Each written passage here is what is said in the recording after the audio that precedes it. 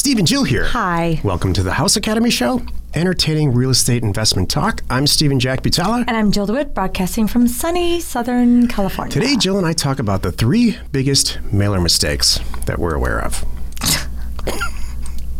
I have my 3. I'm curious to see if my 3 is the same as your 3. Yeah, and I have 30. That's true. Actually like 300 because I've made them all. I want to see how this goes because I want to see if you can keep it to 3. Yeah, I bet not. I know. Before we get into it, let's take a question posted by one of our members on the houseacademy.com online community. It's free. Avery asks, I have not purchased the House Academy program as of yet, but I'm curious, what is the average cost of sending out a mailer to land a deal? Also, is it typically necessary to mail the owner several times before they usually respond to the offer? Is it likely to do a deal on the first mailing, or will it take several to tweak the mailings? Oh, and then I answered this. Oh, thank you very much. This is really cool. As Steven. the owner of the company, I answered it. So in our online community, you will sometimes find us. So like in this example, Steven himself went in there and answered the question. So super cool. Steven's answer is, thanks very much. It takes between 800 to 3,500 offers to purchase a house that's worth about $15,000 to $30,000 less than its current condition value. This number varies based on your experience. Using offerstowners.com, our mail company, each mailer costs about 55 cents. That's so you can spend about $1,500 to make about $20,000 if you really sit and think about the math. So it's not the upfront cost that you should focus on. Right. It's the amount of money on the back end that it's generating. Right. At this time, we do not recommend mailing multiple times, although I've heard although I've heard the same rumblings you have about its success. Yeah, we haven't needed to. We just pick a new area and move on. And there's so many out there. And once you get a good offer in somebody's hands, it's funny how long they hang on to them. So you may think that, the yield of this offer was only X. Well, that was only the yield in that first 30, 60, or 90 days. What do you see 2 years later? Yeah. Someone's calling you on it because now they're ready to sell and they saved it. That's right. Today's topic, the 3 biggest mailer mistakes. This is the meat of the show. I don't know what the biggest mistake that I can start with is in mailers that I see, but I'll tell you it has to do with pricing. First of all, there's no real mistake you can make about where to send mail. If you actually follow our system to the letter, you're going to pit each zip code against each other that's in a market. So if you pick some town in Indiana, let's say there's probably 6 or 7 zip codes there, you get all the data on all those zip codes, you pit them against each other and choose which one's best. So that's where you're going to start. It usually starts with days on market and some other statistics about how houses are selling and for how much and all that. You can really smoke out a lot of future problems for yourself through, we call it the red, yellow, green test for zip codes. So that eliminates that. If you just choose a market kind of blind and you send mail out, it's not good. That's a mistake. That's a big mistake I see. If you send offers out if you send mail out, let's say, without an offer price in it and a well thought out offer price, you're not going to achieve the results that you want. And that's the biggest mistake I see is people sending out not an offer. They send out a notice. They send out a letter of interest. Say, I'd like to buy your house. Give me a call. You're going to get a bajillion calls and nothing's going to happen. So that's one of my 3. Yeah, one of my 3 is no real offer. Okay, good. Mm-hmm. When you actually send an offer, if you send an offer out for a $400,000 house for $110,000, all you're going to do is waste money. Right. So pricing related issues are number 2 for me. Okay. Number 3 would be lack of follow through, not sending one out at all, and then wondering why it's not working. Do you know what my 3 are? Yeah, for sure. Okay, so my 3 are, I told you number 1 is no real offer.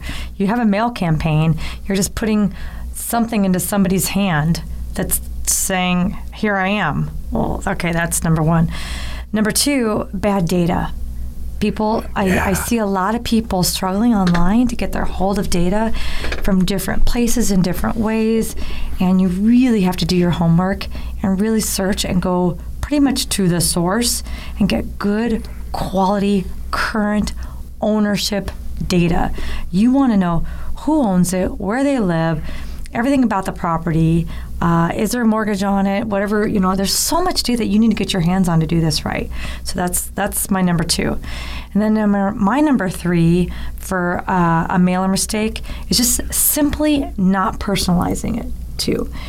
So those dear customer, even if you said, I guess you would have it, you probably would, hopefully if you're personalizing it, you have an offer. But if you send a dear customer, I want to buy your house, which a lot of people are doing, it's just gonna, I just see it as such a waste of your time and your energy, because every time that you send an offer to someone, you're going to get so many people that, I do want to sell, but you know what?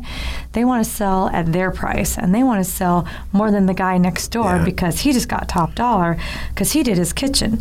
And now they think theirs is worth as much because they have a pool. And you get into this whole big long thing, and you realize this is not what I'm going to buy from. This is not what I want to do. This is a mess. Every time Jill and I talk about this business, specifically the house business, not land, with our friends or people, because everybody has a lot to say about houses. Everybody lives in a house or they want to live in a house, so they have a lot to say. And it all becomes very, very quickly, in my opinion, a personal story about finishes in the house, or like Jill said, whatever's in the backyard. And a lot of, maybe even like, I raised my kids there. I've heard people say all this kinds of stuff. So if you want to be successful wholesaling houses like we do, and like our members do, forget about all that. Forget it. You have to be respectful. They're emotional. It's all price per square foot. That's all that matters. Price per square foot, no emotion. Right. I'm buying it for $20,000 to $40,000. Let's say $10,000 to $40,000 less in its current condition. Right. Then you can resell it to a rehabber. Right. They're going to take all that stuff out anyway. So do yourself a massive favor and cut those conversations off very, very, very quickly. Right. And don't, I like what you said. Don't let it influence your decision, because it shouldn't. Just because they say, "Do you know about the school district?" You shouldn't go, "Oh, I didn't account for the school district." No, there's no financial accounting for a school district or for a wallpaper. The churches. There's a huge financial part of this. If you're looking at a 4,000 square foot house versus a 3,200 square foot house, right? If somebody says, I did an add-on for my now deceased father-in-law, and we pulled the permits and it's beautiful, you should see it. All right, well, your head should perk up and say, that now it's price per square foot. Yeah. Or, my lots, I have a three wide lot. Jill and I just did a deal like that. Right. It had a quadruple wide lot, and we killed it. We still wholesaled it. We just did great on that deal. Yeah. That was big. It's all square footage. We know your time is valuable. Thanks for spending some of it with us today. Join us next time for the episode called Member Andrew Peacock Shares House Academy Success Stories. And we answer your questions. Post on our online community, houseacademy.com. It is free. You are not alone in your real estate ambition. It's interesting. Houses are so interesting. I've said it before, but it's probably worth saying again. Yeah. It's so easy to hit singles over and over and over again with houses. But for whatever reason, there's this propensity for people to really complicate how they do this. I know. I think people want to maximize profit. No, they don't.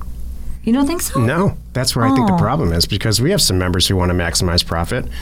Like Andrew Peacock's a great example tomorrow. I have to say, if you want to watch, he's got it all figured out. I mean, one of the most successful members, the House Academy members that I've ever talked to is tomorrow, this interview that we do. And he says flat out, right in the middle of the whole interview, it's not just price per square foot. You know that when you sit down at a seller's kitchen table, you just let them go. But you're already there because the price per square foot works. Right. But you do not think that some people are accidentally trying to maximize profit and that's holding them back? Because that's what I see. The HGTV renovators are, and that's fine. What They I'm should. saying. They should. Not wholesalers, though. That's what I'm saying. Okay, we're saying the same thing.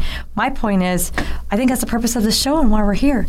Not a lot of people are helping those people think the way we do.